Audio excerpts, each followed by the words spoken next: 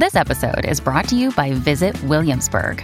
In Williamsburg, Virginia, there's never too much of a good thing. Whether you're a foodie, a golfer, a history buff, a shopaholic, an outdoor enthusiast, or a thrill seeker, you'll find what you came for here and more. So ask yourself, what is it you want?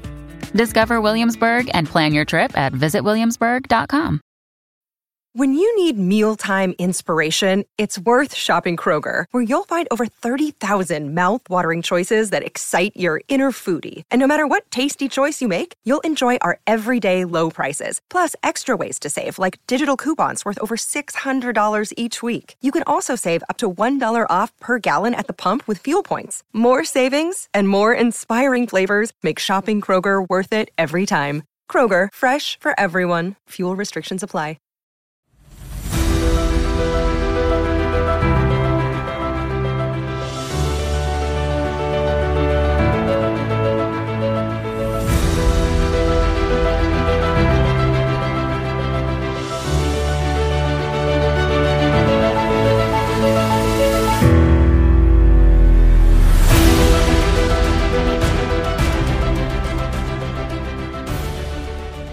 Hey everybody, welcome back to another episode of Dimming the Gaslight. My name is Mac, and I am so glad you guys are back for episode 11. Before we get started, I wanted to comment a little bit on episode 10. I called it my personal therapy session, and I shared with you guys about some of the hardships that I'm going through as far as, being financially flat broke and getting my food from food banks because I can't afford food and toiletries and things like that. The outpouring of support that I've gotten since doing that episode in the last week, has been nothing short of amazing. And, people are offering to send me money. People are offering to send me food. People are offering to send me toiletries. It's amazing. It's amazing. I will say this, though. I didn't do that episode for that purpose. I did that episode to show you guys that no matter what, no matter how dark this road gets, no matter how unclear the future seems, no matter how difficult the circumstances get, I did it to tell you that I am fighting and I am going to persevere and I'm not giving up. So that being said, I don't feel comfortable accepting people's money or offers, and I might live to regret that down the road. But that's not why I did the episode. And I am so grateful to all you guys reaching out to me and giving me those offers. And it's just amazing. I have such a good support system, with all you listeners out there. I have some friends who have, I mentioned in episode 10, who are really super supportive. It's amazing. It's amazing. And this podcast has been a godsend. But thank you guys so much for listening. Also, I want to remind you guys before we get into this next episode, oh my God, I'm so excited for this next episode. But before we get into it, I want to remind you, if you'd like to be a part of this show, you can email me at dimmingthegaslight@gmail.com. Also, I'd appreciate if you guys follow me at dimming_the_gaslight on Instagram. And I'm really thankful for all you listeners out there. As I mentioned, I have such an amazing show planned for you guys. I'm so excited for you guys to hear this one. Let's get to our next episode. All right, everybody. So you guys are in for a very special treat today on today's episode. I want to introduce my new friends, Chris and Lisa from Been There, Got Out. Guys, you want to say hi to everybody? Yeah. Hi. It's great to be here. Thanks so much for having us, Mac.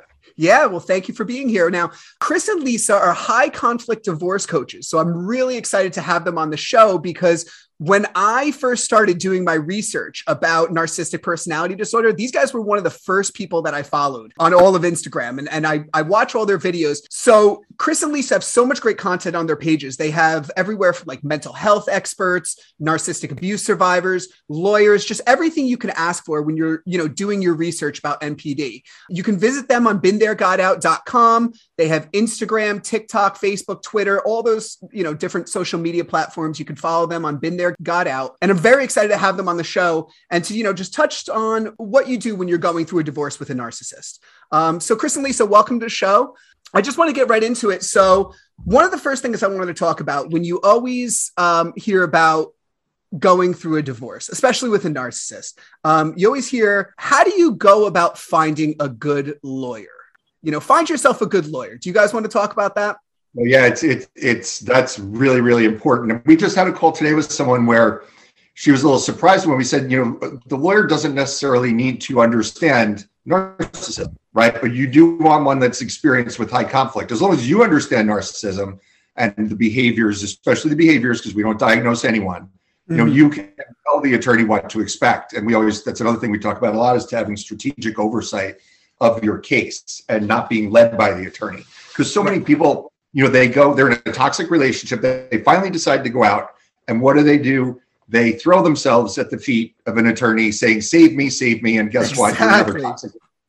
Yeah. So we always tell people you have to be careful not to throw yourself into another toxic relationship, and that, you come out of this place where you gave the authority to somebody else. And this time you're going to be spending a lot of money. So I think what we should maybe talk about some of the red flags with attorneys, and then we can get into some of the questions. So, for example, first of all, with finding an attorney, you can look at some websites, but for me, I found an excellent attorney by asking a friend of mine who worked in the courthouse, and she gave this guy who it ended up we had been to the same college. We were a year apart, and that was just a crazy coincidence. Oh, wow, small world. But he was like a really nice person, and we clicked immediately. And I felt like that was a great one. But I know that if you don't have a friend in the courthouse, another good thing to do is to speak to someone who's also been through a really difficult divorce. Right. You can just look on avvo.com, but it's better to find someone who's been through a difficult divorce and ask them if they could recommend someone. Yeah, it's always super beneficial. That's actually how I got my lawyer, was through word of mouth. I did probably about, say, 3 to 4 consultations with different lawyers. Ultimately, I ended up going with, so my lawyer actually on his page has sort of like a blog, but they all say they know about narcissism. Right. And when you come to them, you say, I'm married to a narcissist. And they all go, yeah, we all are. But he actually had like a blog, where he talked about different signs of going through, marriage with a narcissist and leaving them and that kind of thing. And when I saw that, I was like, all right, this is my guy. Right. So that's good. So tell me a little bit more about these red flags you were mentioning when you're looking for an attorney. Okay, so one thing that we tell people to watch for is definitive language. Like if any attorney guarantees you results, that's a big red flag. They're not, the only thing that's ever really guaranteed is child support that's based on a calculation, at least in America. Right. So if you hear words like, always or never, or this is what's going to happen, like that's a red flag. They're not allowed to do that. Another thing is, if there's a sense of proprietariness where they seem like, well, I'm the lawyer, I'm the expert on this, let me handle everything. Chris and I and a lot of our colleagues and partners that we have all believe that this is part of a team approach and that you're the one who's really in charge, and your lawyer, Chris likes to use the example of like, you're the CEO and everybody else is working for you. So you can't have one of your employees saying you have to listen to me for everything. Certainly a lawyer knows a lot about the law, but you still have to keep in mind that some of the choices you make or the agreements you sign are going to affect your whole life. And that to lawyers, as well as most people in family court, it's just a business transaction. So you have to keep that in mind. Another thing too. I got some good advice from somebody too, who told me that your lawyer should not be making the decisions for you. They should be giving you the considerations, like all of your options. Here's option A, option B, option C, but they shouldn't be really like turning you towards making a decision. You should be making that on your own based upon all the information that they give you. And I would think that's a red flag if he goes to show you, you should do this, right? Like you should be able to form the opinion yourself. Right. And my divorce attorney, I remember towards the end where it was like, should we go to trial or not? And I'm like, what do I do? And he kept saying, I can't tell you what to do, but I'm telling you, if we go to trial, this is what it's going to cost you. And you're going to be in for at least another year. And if we don't, the money that you might be able to save, you could use towards these other things. So it's really up to you. I mean, he hinted, but you're right. He never, a lawyer should never tell you, you really should do this. Luckily, I heard 98% of marriages, 98% don't go to trial. So fingers crossed for me. Right. One of our lawyer friends that we interviewed a few weeks ago, his name's Rayford Palmer, and he wrote a book called I Just Want This Done, which is one of our Mount Rushmore books. It's an excellent book. It's not about high conflict divorce specifically. It's about divorce overall, but there's a lot that does apply. He talks about doing like a cost benefit analysis to say, here's the range. Your attorney should be able to give you a range of potential outcomes. If things go poorly, they'll probably end up here. If things go well, it could end up here, like best worst case of likely outcomes. And then you can decide whether it's worth pursuing. But that's how they should take an open approach. Yeah, that's really good advice. I like that. Yeah. One of the red flags that we had is if a lawyer, when you ask a lawyer, what kind of experience do you have? Do you have experience with high conflict cases? If they say, we have experience with all cases. Yeah. Because I mean, be more vague, for Christ's sakes. Never lump that together. No. And the last big red flag we have is if when you're asking questions, an attorney starts getting irritated. It shouldn't be like that. You should be able to ask questions. They shouldn't be annoyed at the questions that you ask. They should recognize that this is hopefully, the first time and the only time you've ever dealt with this. It's one of the hardest things anyone has to go through, and they shouldn't be irritated with questions that you ask. Oh man, and I hope it's the last time. Right. I don't think any of us has another one of these in us. Oh Christ. Yeah. No. Not. So what are some good consultation questions to ask when you're interviewing for a lawyer? Okay, so one of the questions that we came up with is, what's your experience with domestic violence? But one of our community had a better way of saying it. And she said, how about something like, how have you supported clients who come to you in a broken state? Well, don't they all? Most of them no. do, right? You don't come out of a divorce because you always come out for broken. Us, we do, because all of us here are high conflict situations usually, but there are people who actually go to a lawyer and they're not in a broken state. They're just like, it's not working. Yeah, and people are just fed up. No, I understand what you're saying now. Yeah. So again, like the domestic violence thing. Another important question we say is, what resources do you have connections to? So we know that these crazy situations, it's not just about the divorce part. It's like a lot of people need help with mental health. They need divorce coaches. Some people have addiction issues. There's so many ways that somebody needs to be supported. Domestic violence advocates, like I didn't find out about that till a year and 9 months after my ex was out of the house. Oh my God. And I could have gotten loads of free counseling and safety plan. I had no idea. So that's really important. Like lawyers who have friends or connections that they can refer you to for things, or like a forensic accountant or a certified fraud examiner. People like that, where you don't have to worry about looking at it, and they do what's called a handshake referral, where they know, it's already a trusted resource. They can say, this is our person for this. They're really good. And because you can't think and make decisions. You want someone to give you good names of people that they've already used. That's good. That's really good. Yeah. A big one that's a practical thing is, how do you bill? I don't think I ever asked this question stupidly. That was the first thing I asked. You didn't ask that? Right. Yeah. But, most attorneys bill in the 10th of an hour? Tenths of an hour. So every 6 minutes, I'm just going to send a quick email over to my attorney. And then you get these, I'm sure you've seen them because you've been in the legal system, but you get these letters, with your account summary that's 8 pages long. And it's all these little, 2/10 of an hour, 3/10 of an hour. And then you get down to the bottom, it says $8,200. What? Yeah. I just got my newest one today. And I open it, I look, and I go, we'll figure it out.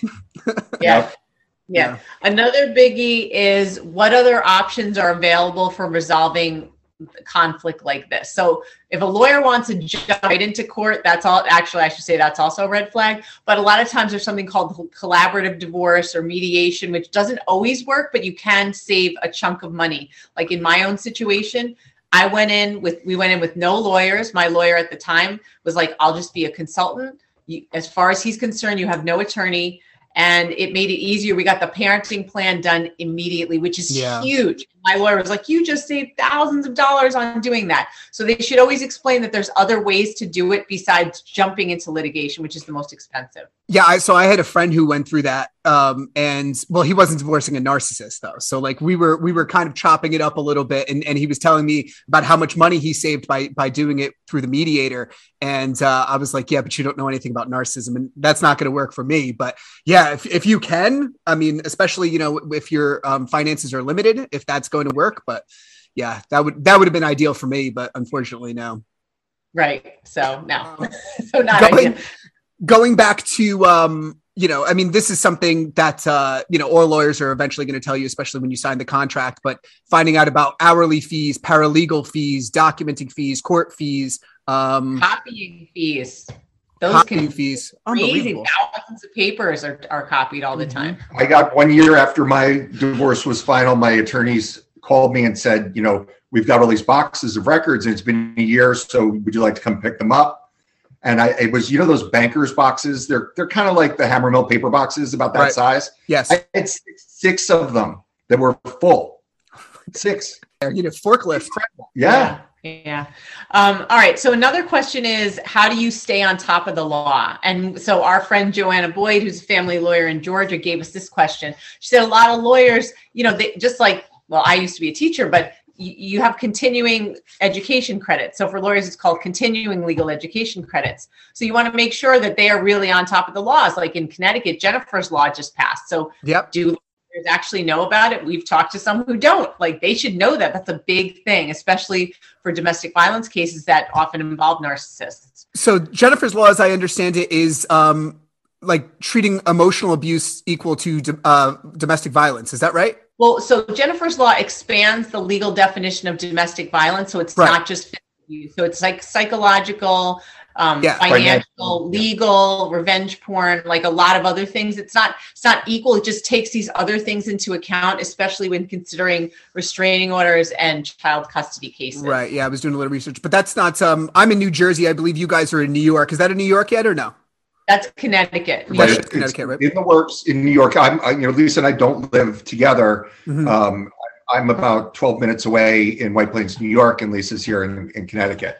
So in New York, there's a bill that's in the process right now of that's very similar to Jennifer's law. It's called Kira's law, and I think it just passed partially in the House. It might have to go before the Senate, but it's in the works. Good. But a lot of states like Oklahoma just has a bill that was coercive control. We think that the wave is coming with coercive control laws. Yep. Yeah. California, Hawaii has it. Yeah.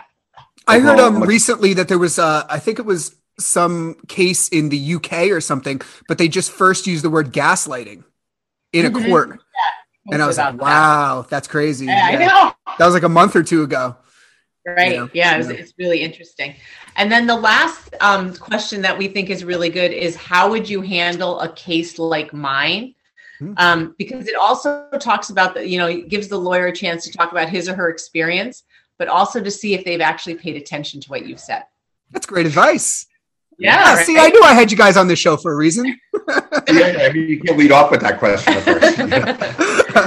No, that's really great advice. How would you handle a case like mine? Yeah, because then they can recap yours back to you. There's also those sort of subjective type of things where, how do you have experience with a certain judge when you find out the judge, or like, how many cases have you settled out of court? You can ask something like that. Like what's your experience with, custody battles, that sort of thing. But yeah, that's really good advice. I love that one. How do you deal with cases like mine? Yeah, a great answer would be like, well, we had several other cases and we did this and we were successful. I mean, that's the ideal answer. Right. Exactly. Yeah, so, and by the way, we should say, what I'm looking at some papers. We actually just signed the contract last night for our book, which contains this information. It's coming out in about 8 months. So excellent. A whole chapter on finding the right attorney. Awesome. Well, we'll all keep a lookout for that. Yeah. All right. So after you go through your consultation, you select a lawyer, and you're willing to jump off that cliff without a net, and you're going to serve your narcissist. Now a lot of us don't directly serve our narcissist. It goes through, our lawyer, our court, and stuff like that. But what's the best advice you can give to somebody for protecting them themselves when they're going to serve a narcissist for divorce? Well, we'll get us started. That absolutely can be an inflection point, right? When they get served, the mask can come off. They're not, a lot of narcissists have like a Jekyll and Hyde personality. It's a narcissistic injury, and you might get a rage back. Exactly. You will get the rage. You're going to get the rage. Mask comes off. There's no more Dr. Jekyll. It's 100% Mr. or Mrs. Hyde, right? So depending on your case, if you're worried about, the top thing is your physical safety. If it's a physical violence, like you're in danger situation, you go to your local domestic violence center. You need to make sure that's taken care of. But ideally, you will have already by that point like gathered all the financial information, the bank statements, all that stuff, because there's a good chance they're going to change all the passwords. They're going to deny you access to everything. So if you're not forced to leave in a hurry, like, if you have time to plan, make sure you have all your ducks in a row before you pull the trigger on that. Yeah. So there's actually a term for that called safety planning. And so back to that whole thing with your local domestic violence center, or you can even call the hotline, it's like a national domestic violence hotline, and just say, I need some help safety planning. And it's not just about your physical safety. It's basically like long checklists of things that you need to get ready. So it's good to do that beforehand, because you never know what'll happen once they're served. Mm-hmm. We have our book on that too. Yes, we do. Another thing in my situation, so I didn't realize, so I'm kind of like a technologically savvy guy, as you might have guessed during a podcast, but so I did not realize though that, so like I have an iPhone, I have an iPad, I have a Mac computer, and I didn't realize that my iCloud was connected to my son's iPad. And so all of the passwords that I had were connected to my son's iPad. So she had access to my bank records, to my credit card passwords, to, evidence that I was creating for the case. So make sure, for the listeners out there, make sure that we're in 2022, we got to protect ourselves when it comes to technology, because we don't know what they have in terms of passwords and stalking and all that other kinds of crazy stuff. And in some cases, things like keyboard trackers and like some people, if they're really technically savvy, they can put spyware on your phone. Yeah. They can put they have those Apple tags that they can put in your car or in your kid's backpack, so that they always know where, there it is. Oh, right. Wow. I'm holding it up for the listener now. I'm holding up my Apple tag, and yeah, it's a good way to stalk somebody if you wanted to, but it's also a good way to find your keys when you lose them. The good and bad of technology, right? Yeah, right. I'm sorry, I interrupted you. Go ahead. No, that's not, I was like, wait, I lost the. Well, we were talking about stalking, and we were talking about tracking with technology and things like that. Yeah. And I know we also have a chapter on that, and we do a lot of these interviews ourselves. We do Instagram lives instead of podcasts. Mm-hmm. And we are focusing recently on interviewing people involved with digital security, tech security, like private investigators, those kinds of things. Right. Bodyguards, things like that. Yeah. And so we're going to be talking about that. We just had a client last week who their smoke detector started beeping. And so she was like, that's weird. And then there was a second one, and her husband had, before he left, had installed both of them at about the same time. So she's like, that's odd. And she takes the smoke detector down, and like, it was just something was funny about it. Well, it turns out it had a camera in it. It was transmitting. He had put a camera in. You can buy these things, right? Smoke detectors that have the leading brand. It actually has the brand name on it of the leading brand of smoke detectors. But they're spy devices, right? And cameras. They're wired to Wi-Fi.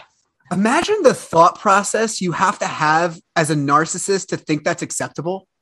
I prefer not to. Right? Yeah, I can't even get into that. I can't even get into that mind state. Oh my God, you can't see the goosebumps on my arm, but you said the goosebumps on my spine. It's creepy. Scary. Yeah. Creepy. Yeah. So protect yourself, obviously, when you're serving a narcissist. I like, I had a restraining order placed on me falsely, but now I think like I'm like Oprah. I go around like, you should get a restraining order. You should get a restraining order. You should get a restraining order. And everybody should protect themselves, because it certainly serves the purpose. That's for sure. So after you've served, your narcissist, how can you, because, in my situation, mine's kind of like an anomaly only because I had to leave my home, but some people still stay in contact, with their narcissist because of the kids, or they can't move out, or they don't have anywhere to go. How do you kind of disconnect with a narcissist when you can't go completely no contact if you're living together or you're separated? Or can we talk about that for a little bit? Yeah, sure. Yeah. So, well, there's when kids are involved, this is when it's really important. If there are no kids involved, you really don't have to be in contact, but when kids are involved and you're going to be sharing custody and you're going to be settling custody during the legal process, it's important to understand that there's a disconnect between the therapeutic community, and they'll tell you a good and they're right, that the healthiest thing is to go completely no contact when you've got somebody who's an abuser, all that. But that bites you in the legal system because you look like you're not willing to co-parent. And it really makes you look bad, and it can turn custody against, in favor of the other parent. So you need to be very strategic in your communications.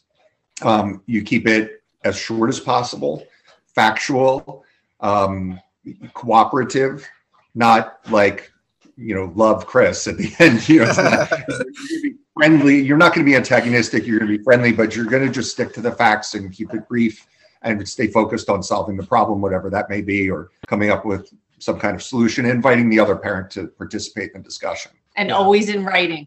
Always in writing. Yeah. Yes. Luckily, I actually enjoy this very much. I'm sure you guys are familiar with the Our Family Wizard app. I use it.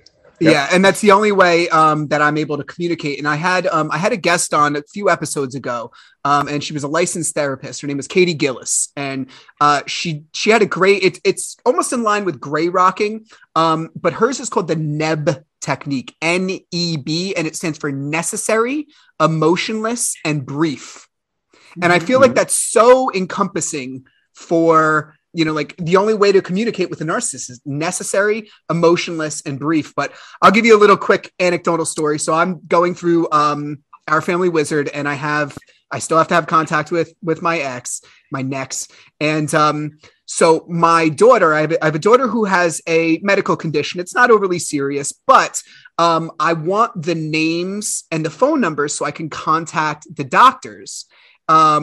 So I can, get her the treatment that she's looking for. And my next will not provide me with the names of the doctors or their contact information. So I'm going, and obviously on Our Family Wizard, it's getting kind of heated because I'm saying just what's the problem? Just give me the names and the numbers. And she's like, well, you should know. Clearly you're not an involved parent. I'm like, This is typical. Well, I mean, the good news is that won't reflect well on her, in the system. Right. Eventually, if she does that all the time, you can build a narrative around that. Right. Yeah. Well, she's also gotten my children vaccinated against coronavirus without consulting me. So, yeah, she's playing hardball, but I like that you said that. You're at least putting some hope in me that she does get held accountable. That's for sure. Yeah. So Our Family Wizard seems to have connections with all the judges and lawyers and all that because it's whoever their marketing person is, they're brilliant. But there are others, like Talking Parents is another one. There are several different apps. Family Wizard tends to be the big one. And it's got more than just an email system. But the email system is so important because you can't modify the messages. So if you send me an email, I can go down to 3 messages ago and change what you said. I can edit the text and you don't notice. And then 7 iterations back and forth, we're in front of the judge and you're holding up your evidence. I'm like, I didn't think I said that. That's crazy. Yeah. So Our Family Wizard takes care of that. It takes that gaslighting element out of it when everything's in print and can't ever be deleted, because how a narcissist is, their text messages are a mile long. And then, when it's on Our Family Wizard, I try and stick to the necessary, emotionless, and brief thing. I think that's even taking it one step forward, one step above gray rocking. And I love it. All right, so that's good for talking about going no contact with narcissists. I love that. Lisa, you were touching on this when we were offline. How can you cope with the emotional roller coaster after separating and navigating the highs and lows of leaving your narcissist? All right, so that is first of all, it's to recognize that it is an emotional roller coaster and that it's a long one. And so there's going to be days that are triumphant, whether you believe it or not. There will be. Yeah. I just had pink cloud. I call it the pink cloud. But what we always say at the beginning of calls, especially with our legal abuse support group, is that there's no need to apologize for crying, cursing kids, and barking animals, because not the barking animals part, but there's always going to be moments when you're miserable and feeling like I can't do this anymore. I just had a call earlier with a client who was absolutely hysterical for 10 minutes. And I just sat there and said, this is part of the process. This is what you have to do. I want you to remember what this feels like, because this is what so many other people feel like. And I bet that you never pictured that this went on in this country, in these courts, that any parent would ever have to go through that. No. So I think a lot of it is realizing like this is normal and you are supposed to feel like giving up. Yeah. But especially when you have other people there, like high conflict divorce coaches who have been through it, or coming to a support group, not just of people dealing with narcissistic abuse, but people dealing with legal abuse, like what we have, because it's a different type of abuse through the legal system than when you're just dealing with an ex. Right. Dealing with the courts, dealing with the terror, I mean, it's, and having everything out of your control, it's really, really scary. Yeah. So I think surrounding yourself with people who totally get it. And we say that with our groups, it's like the details are different, but we're all dealing with the same personalities. Yes. Yes. There's people we call our babies at the beginning who are still in the relationship. They're like about to file or, for divorce or to separate. And then we have what we call our grizzled veterans like me, or we have some that are in the system longer. I mean, for me this month, it's my 8th year. Yeah, they're the ones I don't feel like I should say congratulations for that. I feel like it's the wrong word. I know. They're the ones with the eye patch and the peg leg. Yeah, but the grizzled vets. It's not always that the grizzled vets know so much more. They do, but what the grizzled veterans have is there's a sense of calm, which is shocking because people are like, "Oh my God, 8 years? How do you like? I can't even deal with it. I'm right at the beginning."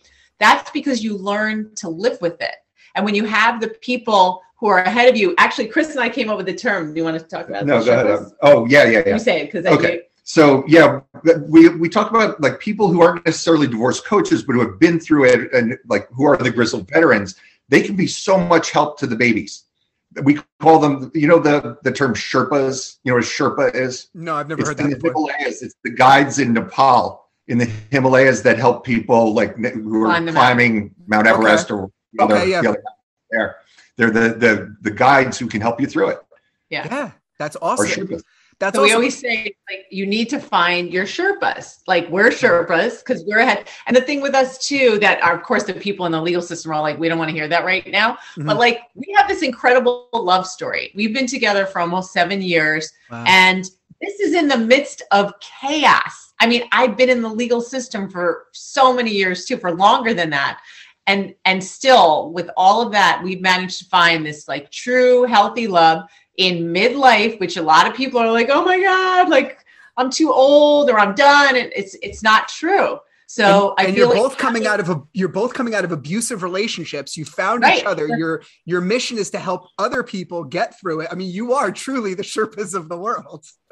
Yeah. Awesome. Yeah. I mean, when we met, any therapist would have said it's not time to start a relationship. But we didn't plan on starting a relationship. Like I wasn't looking to start a relationship. It's sort of like, all right, I had 2 years. We talked about safety planning. I had 2 years of the end of the marriage while I stayed in the house planning my exit carefully, like very stealthily, and then finally got him out. And then it was like, okay, cool. Like I get to date.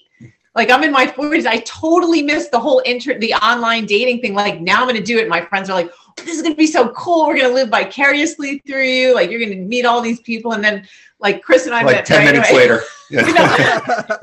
Yeah. But wow, but we look back at our profiles, and it's like we wrote very similar profiles, which is so interesting. Yeah. Our kid, my daughter actually has been like, wow, she's interested in that kind of stuff. Like, how did you and at the time we had no idea what we were dealing with. I mean, I had just filed the papers for divorce a few weeks beforehand. Chris had been out for a while. And it was about 8 months. Yeah. And like, I didn't even know that I was coming out of an abusive relationship. I just thought, I'm done. Like it's awful. Mm-hmm. And we'll finish it quickly. And then that'll be that. Mm-hmm. Chris had been dealing with it for months and months and months, but he also wasn't, he was still on talking terms with his ex. It was like, we didn't know. And then as we started talking, we used to talk for hours every single day. I mean, that's what helped both of us heal, was having someone who totally understood. And then we started realizing together, like this, oh my God, what's narcissist? Like Chris read an article, he shared it with me, and I'm like, oh my God. And our exes are the opposite. One is overt, the other is covert, but it was a lot of the same behaviors, and it was just fascinating. And so to have someone to talk to all the time I mean, we had to put limits because we're like after 8 o'clock at night. Like I can't because I like Lisa has trouble sleeping. That's so great that you know, like there's a lot of listeners out there who are listening to this and they're probably going like, oh, ideally that's what I'd want for my healing is, you know, to go through kind of like the same situation, like have that safety net that you guys both have in each other, you know, that you found each other and could lean on each other. Yeah, I don't know how it would have worked out between us if one of us didn't have this problem. Right. Because the you know, having this, it's a lot of baggage. Right. Yeah. It really we had it. So you know, we were able to support each other. You know, it's funny on my last episode, I talked about, you know, I'm a little worried in my future dating situations because I know that women, so I have no social media. Okay. I have no social media except for my Dimming the Gaslight Instagram, but I have no social media. I deleted all my personal stuff because I'm not going to go back through 9 years of me and my ex kissing and having kids and all that kind of shit. Right. But the funny thing is that my concern going forward in my dating life is that I know women are detectives and you guys want to look up on social media about who I am and figure it out. And I have no social media, but I have a podcast now full of my trauma. And I'm wondering, how am I going to pitch this in my future relationships, you know? Yeah. Oh, wow. Whatever. I'll cross that bridge when I come to it. But yeah, I love what you said about like, you know, like navigating those emotions and going through that kind of stuff. And like, you know, it was funny just the other day, like, you know, like, cause I'm still recovering from all this. And the other day I was just sitting here and I was doing my work and my brain, you know, I just had this voice in my head was just whispering. It goes, I don't want to do this anymore. I don't want to do this anymore. I don't want to do this anymore. And I tried to ignore it and it just started getting louder and louder. And all of a sudden I just started crying and I just said, my brain was just screaming, I don't want to do this anymore.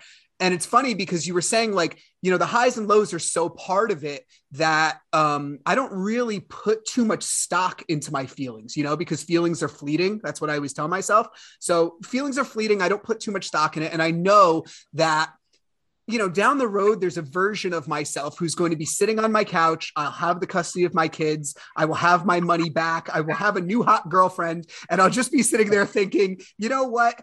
I can't believe I just survived those last couple of years of my life, but I did it. And there's a better version of me somewhere down the line. And I'm excited for that. You know what I mean?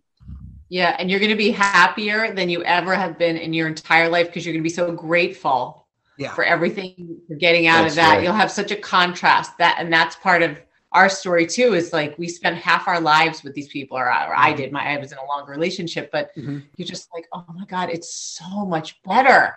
Like life is so much better. Yeah.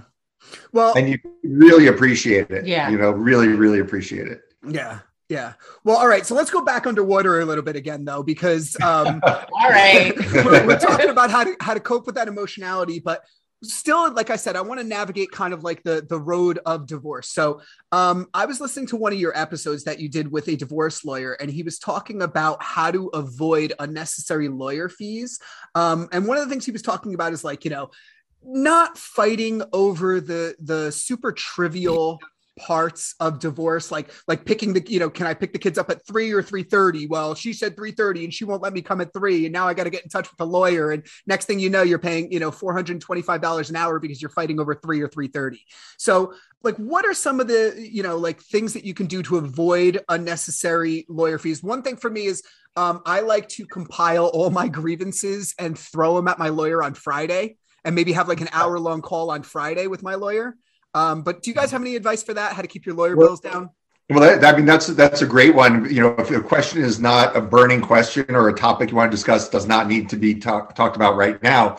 One of the things you can do when my case was going on, I would spend hours sitting on the uncomfortable wood bench in our county courthouse with my attorney. The attorney's meter is running, but we're not in the courtroom. So I bring up all the questions in. I got such an education just sitting on these horrible wooden benches that still traumatize me. Going back to the question about, or when Lisa brought up asking about how the attorney bills, you could also kind of build into that question, like what things can I do myself? That's exactly what I would say. You can make the copies. You could go file, you know, the lawyer prepares the documents, but you could bring them over to the clerk or wherever they need to be filed. Or, you know, there's lots of different things. Certainly, you're not going to, every single thing I did this was such a big problem for me. If life had a rewind button. But, you know, sending every little thing to the attorney, you know, a lot of the stuff the attorney doesn't need, or needs in digest form, but not, oh my God, she said this, and then you throw it over the wall. And as we said earlier, attorneys bill in tenths of an hour. So the meter runs and it adds another line item to the end of the bill you get at the end of the month. Yeah, I mean, I became best friends with my divorce attorney, which cost $100,000 that year, which I'm still paying off for decades. But and he's like a wonderful person, but I had, I was telling him everything and using him for emotional support. That was a mistake. That was my mistake in the beginning too. Don't use your lawyer for emotional support. For anybody listening to this, that was my mistake. Everybody has a role. You need a team, and everybody has a role. The therapist is for support, plus, if you have a divorce coach, you need some high conflict divorce coaches for that emotional support. Right. Well, so that's what I was saying. Like, having the team, a lot of us just use the lawyer because that's the first person that we talk to who understands, and that's our ally. Your friends and family, we always say, like, they kind of get it, but a lot of times they don't, and they can say hurtful things, maybe unintentionally. Sometimes you have a therapist that can be helpful too. They don't understand legal abuse. And then you could have like a domestic violence, the domestic violence advocate could be that too. But then that other, so we have lawyer, therapist, friends and family is the, divorce coach. But for us, like with narcissists, high conflict divorce coach, because it's a lot of the stuff we train our clients in is things that a lawyer could do, but you don't need to pay that high of a rate to do. Like, we prepare our clients for court in terms of presentation, targeting their documentation, preparing for negotiation. Like, some lawyers do that, but most of them don't. And then a lot of people end up on our doorstep like, my lawyer didn't even tell me, or like, my lawyer's not even calling me back. So we're like we're like the bedside manner. We're the friend that gets it. I like that's much cheaper than your attorney. And so we help you become like the teacher's pet of clients, because you're a mess. Don't go bring your mess to your lawyer. Like, come to us. We'll help you straighten up your mess and make you into this wonderful, easy client. And lawyers, as we know, because a lot of lawyers that we interview say, and I had it with my attorney, luckily, like, if we like a certain person, we won't bill them as much. We'll let them get off. And we have clients too, like, they'll get free lunch. The lawyer's on lunch. The lawyer will talk to them during their lunch hour and not charge them at all. That's nice. So you want to be like the teacher's pet of clients. Yeah. So we can help get you there. No, there's also my lawyer likes me and he hates my ex, so that's good for me. I get a couple credits here and there. Right. Well, there's also a trend, and it hasn't really gotten a stronghold in the US yet, but in Canada it's starting to, where they call it in Canada unbundled services. We have an attorney friend named David Morneau. He's in Ontario, I think in Toronto, right? Yeah, I think so. In Toronto. Who first introduced us to the topic, but I had, unbeknownst to me, I've been doing that already. Later in my case, after my divorce, there were a few other matters that were litigated, and I had an attorney, but I was like, I can't afford another like legal battle with you coming into court with me all the time. So she acted more like a consultant to me, that part of it. So I represented myself. She didn't officially represent me, but she coached me on like legally what I needed to do. She was like a law coach. And gave me an idea of what I should expect and what I should focus on and that kind of thing. Right. So the unbundled services approach, it's almost like hiring an attorney for like a la carte services. Oh, I like that. To do certain things for you where you need an attorney to do those things, but not the full traditionally, like where they speak for you. Your ex sends messages to their attorney who sends it to your attorney, you, more bills, ding, ding, ding, up goes the meter, Yeah. So we certainly don't. We certainly don't encourage people to handle their divorce pro se. If at all possible, you want an attorney for your divorce. Right. But other parts of it, you can potentially, Lisa's been pro se for a long time. Yeah, that's super impressive. I admire the heck out of that, but that could never be me. No, well, that's okay, because pro se, I think you have to be either a grizzled veteran or have a really thick skin. And there's all kinds of other elements you have to have, like you have to be really organized, you have to be able to present well, and no full-time job. Right. I was going to go back to teaching because I used to teach high school, and my master's is in English as a second language. So I was like, all right, now my kids are grown, like I got to go back and to this other career, because I'd been doing other things in the meantime. And but every single time I'd get an interview or something, then it would be like, you're back in court. And it's not just the days of court. Being pro se, it's hours and weeks of preparation and practicing and getting everything in. Like the trial that I had this past week, 2-day trial. I mean, this is 4 years worth of stuff. So I had to document, get it all together, figure out what I think the judge is going to say. Actually, this is what we're going to talk about on Thursday for our Instagram Live. I think Chris is going to interview me about that experience of going back. I've been back a lot, but this was a big one. And just being really prepared and professional. It's a big deal. I really admire that. I like I said, I know I could never do it. And you're very brave to do it too, because, a lot of people go to school for a very long time to do something like that. And yeah, it's impressive. But going back to what you were saying, like, so in terms of like being prepared. So something that I'm dealing with a whole lot is dealing with constant allegations and slander. And for example, I'm sorry. Oh yeah. Well, that's like I'll give you an example. So on my birthday, I had my birthday party with my kids and went really well. And then supposedly my son came home and according to my ex, he was really he seemed weird and he didn't want to talk about it. Now he's 5. Okay. And according to my ex, and I got this letter from my lawyer, eventually my ex pulled it out of him that I told my son, who's 5, to go fuck himself. Oh. Okay. And not only that, but I told him that I love my 3-year-old daughter more and I don't want to play with my 5-year-old anymore. Okay. So these are some of the ridiculous things. And I could show you guys videos. I mean, we're on a podcast right now, but I had a great time with the kid on my birthday. I have pictures of him laughing and sitting on my lap and blowing out the birthday candles. And because she's a narcissist, she thinks if she just says it, it's true. And the lawyer will print anything because she's paying the lawyer. So that's just some situation for me. But I know there's a lot of listeners out there who are dealing with the constant allegations and constant slander. And it's like a smear campaign, right? So like, what is something that you can do to kind of like retain some of your sanity or combat that?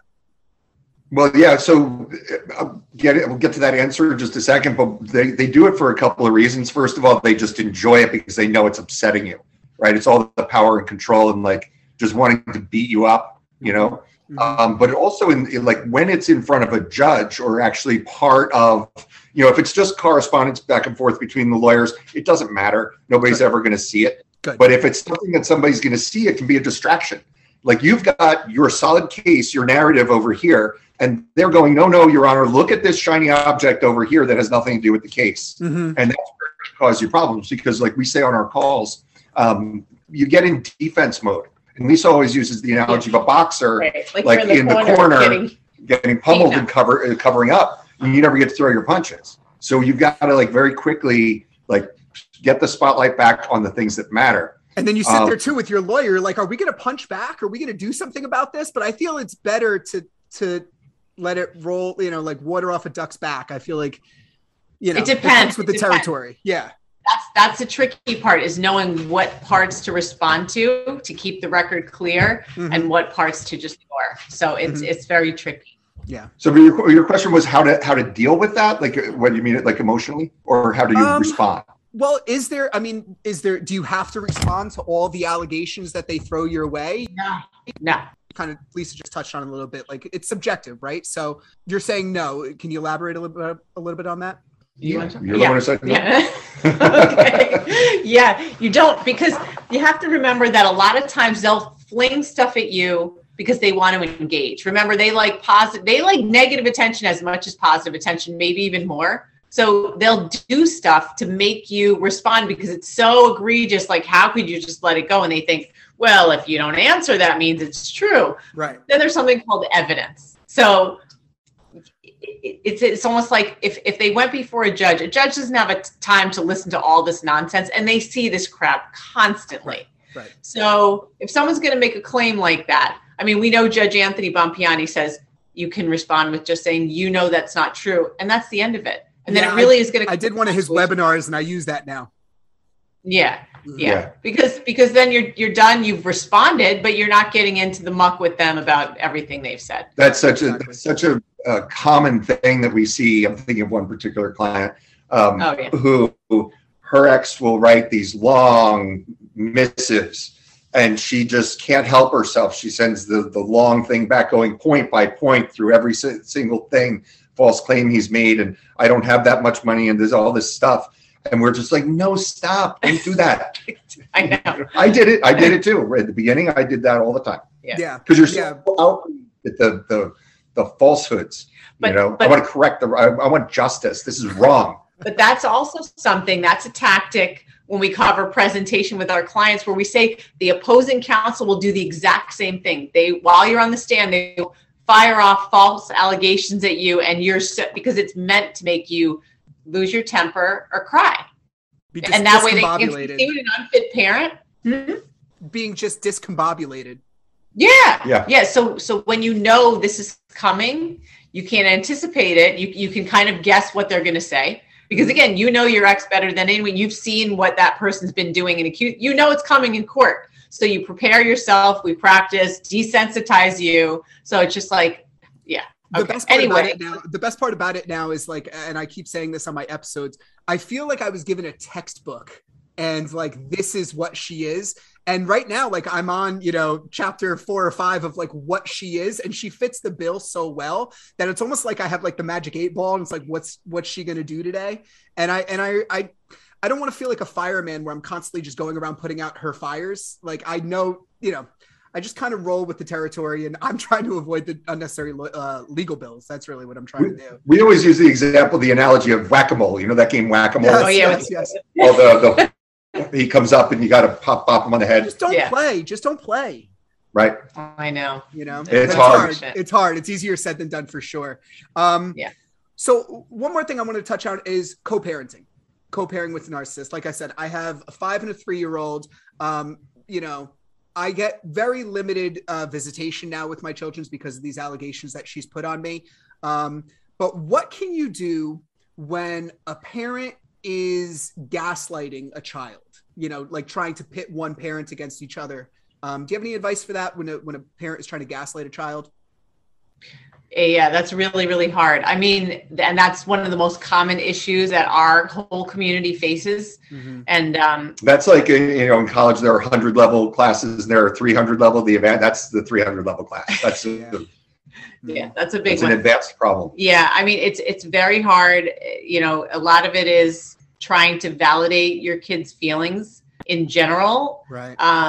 Sometimes with younger kids, I know we interviewed a therapist named Chelsea Brooke Cole, and she said that what a parent can do with a child that's younger is to sort of sit out of earshot during the call. And if you hear the other parent saying things and the kid going, but wait a second, when they get off the call, say, I just want you to know that what you thought happened really did happen, or what you believe. Like that's really true. Great. That's great. Yeah, that's like the way you feel. That's the truth. That's awesome. There was but you don't want to, real quick, you don't want to do that in front of the accusing parent. No. You want to do that separate. Yeah. No. It's just your relationship with your child saying, I trust your judgment. I know, I agree with you. Like what you think is true. Because remember, they gaslight us and they gaslight the children as well. For sure. It's really hard. Courts don't get involved with a lot of the emotional abuse stuff unless there's some visible effect on the kids. Yeah. But it's really, really hard. You just got to continue validating their reality. Right. Exactly. Exactly. And one, it might have been Chelsea, might have been somebody else, taught us a game that you can play. And it's more applicable to little kids, but you can modify it. And it's know your truth. Okay. Mm-hmm. So you could say, for example, to your 3-year-old, we're going to play this game. I'm going to say something is not true, and you're going to correct me. So like, for example, little Timmy, the sky is green. No, Daddy, the sky is blue. I know my truth. And you can do it with like lots of different things to just get them used to the idea that when somebody else says something that's wrong, even if it's somebody who's an authority in their life, a parent or a teacher or something, they have valid, that their observations and what they perceive is valid. Mm-hmm. I love that. Yeah, that's super important, especially for these young kids, because they don't have the cognitive ability to fight this gaslighting. Hell, we don't have the cognitive ability to fight. We didn't either. Yeah. So it's so important. We fought for it. Mm-hmm. Yeah, it's so important to fight that. All right. Well, listen, we're coming to the end of the hour. Is there anything else that you guys wanted to touch on when it comes to navigating the legal system? But I had one more question for Chris. But before I get to that, I wanted to see if you guys had any more, anything else that you wanted to touch on.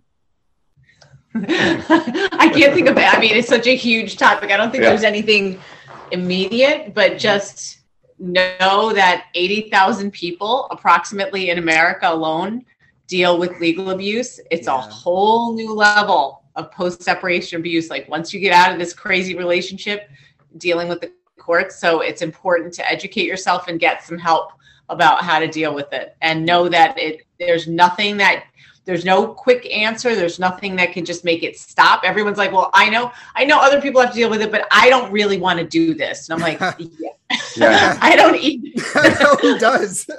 No, and you know, I talk about this sometimes. I don't know if you've seen the Netflix movie A Marriage Story. No, I have not. No, well, it might trigger you, but it's a really good depiction of how the legal system, like the family law system, the divorce business, just chews people up just to make money. I don't need to watch a Netflix. I don't need to watch a Netflix video. It's happening to me right now. Yeah, and the couple didn't even have narcissism as an issue. Oh, yeah. Nice. So it's Adam Driver and Scarlett Johansson, and they go. At least always gets mad at me for a spoiler kind of thing. So I'll just say that they go through this horrific legal thing, and when people in our situation, like I left that movie, which was just incredibly depressing. I left that movie thinking, oh man, if only mine were like that, you know. Well, listen, I mean, I'm so, considering the fact that I'm going through what I'm going through, I'm so glad that I found people like you, people like the both of you. This community of people that I found has given me such hope and such optimism for the future. I'm really grateful to have met you guys. But before I let you go, and here's something funny for the listener. I haven't heard this story yet, so I'm excited to hear this. But Chris and I talked offline, and we were talking about the word resiliency. All right. And Chris was telling me that he has a great story that I have to ask him about resiliency. So I kind of want to give you a drum roll because I haven't heard this story yet. And you're looking at me now like you don't even remember the story now. Mac, I think you're building this up, or maybe I'm not sure it should have been built up this much. But it's not so much a story as it's really about how resiliency. Like when I was a kid, my parents got divorced when I was 12. Mm-hmm. And it was a very difficult thing to deal with. And, my dad he didn't quite ghost me, but I really had to be the one to pursue that relationship. And it really taught me that, and I didn't realize this until therapy, like just 4 or 5 years ago. Wow. It taught me that love is conditional and parental love should never be conditional. Mm-hmm. And it kind of set me up for the relationship I ended up following into. Mm-hmm. But having gone through that experience as a kid, I became very resilient. And resiliency is everybody said it's a wonderful trait. But in excess, it teaches you that you can endure anything. Mm. So I would tell myself during the marriage when the low points, and there were a lot of those, marriage is hard. This is what people mean when they say that. I should just work on myself, all that stuff. Because I don't know, she actually left me. Which is the kindest thing she ever did for me. But I don't know if I ever would have left. I don't know where my breaking point was because my resiliency was actually working against me, keeping me in a emotionally abusive relationship. Yeah, I used to say like the whole happy wife, happy life thing kept me sick for a very long time because I was constantly thinking, well, if I do this, if I do that, if I give this, if I give that, if I buy this house, if I buy this car, if I do this. And eventually I just sit there and I go, I have nothing left. And this whole situation, if nothing else, has taught me that, that is one of the most paramount qualities that the majority of the people in this community have is their resiliency and their ability to bounce back when things go wrong. So I love that story. And it really shows with the kind of work that you guys do and the outreach that you have. It really does show your resiliency. So I'm glad it didn't disappoint. I was worried there for a moment. Yeah, I did build it up. I'm kind of your hype man, but it's good that I'm your hype man. All right. Well, listen, guys, we're coming to the end of the hour. Thank you to Chris and Lisa so much. Again, they're from Been There Got Out. You could follow them on Instagram. It's been_there_got_out_. They also are on YouTube, Facebook, Twitter, TikTok, you name it. And you can visit them on beenthere.gotout.com as well. Chris and Lisa, thank you so much. I really was looking forward to this interview, and I'm so glad that you guys joined us on Dim the Gaslight. That was a lot of fun. Thank you so much for having us. Awesome. Absolutely. We'll do it again sometime. Excellent. All right, guys. Thank you so much. Until next time, everybody.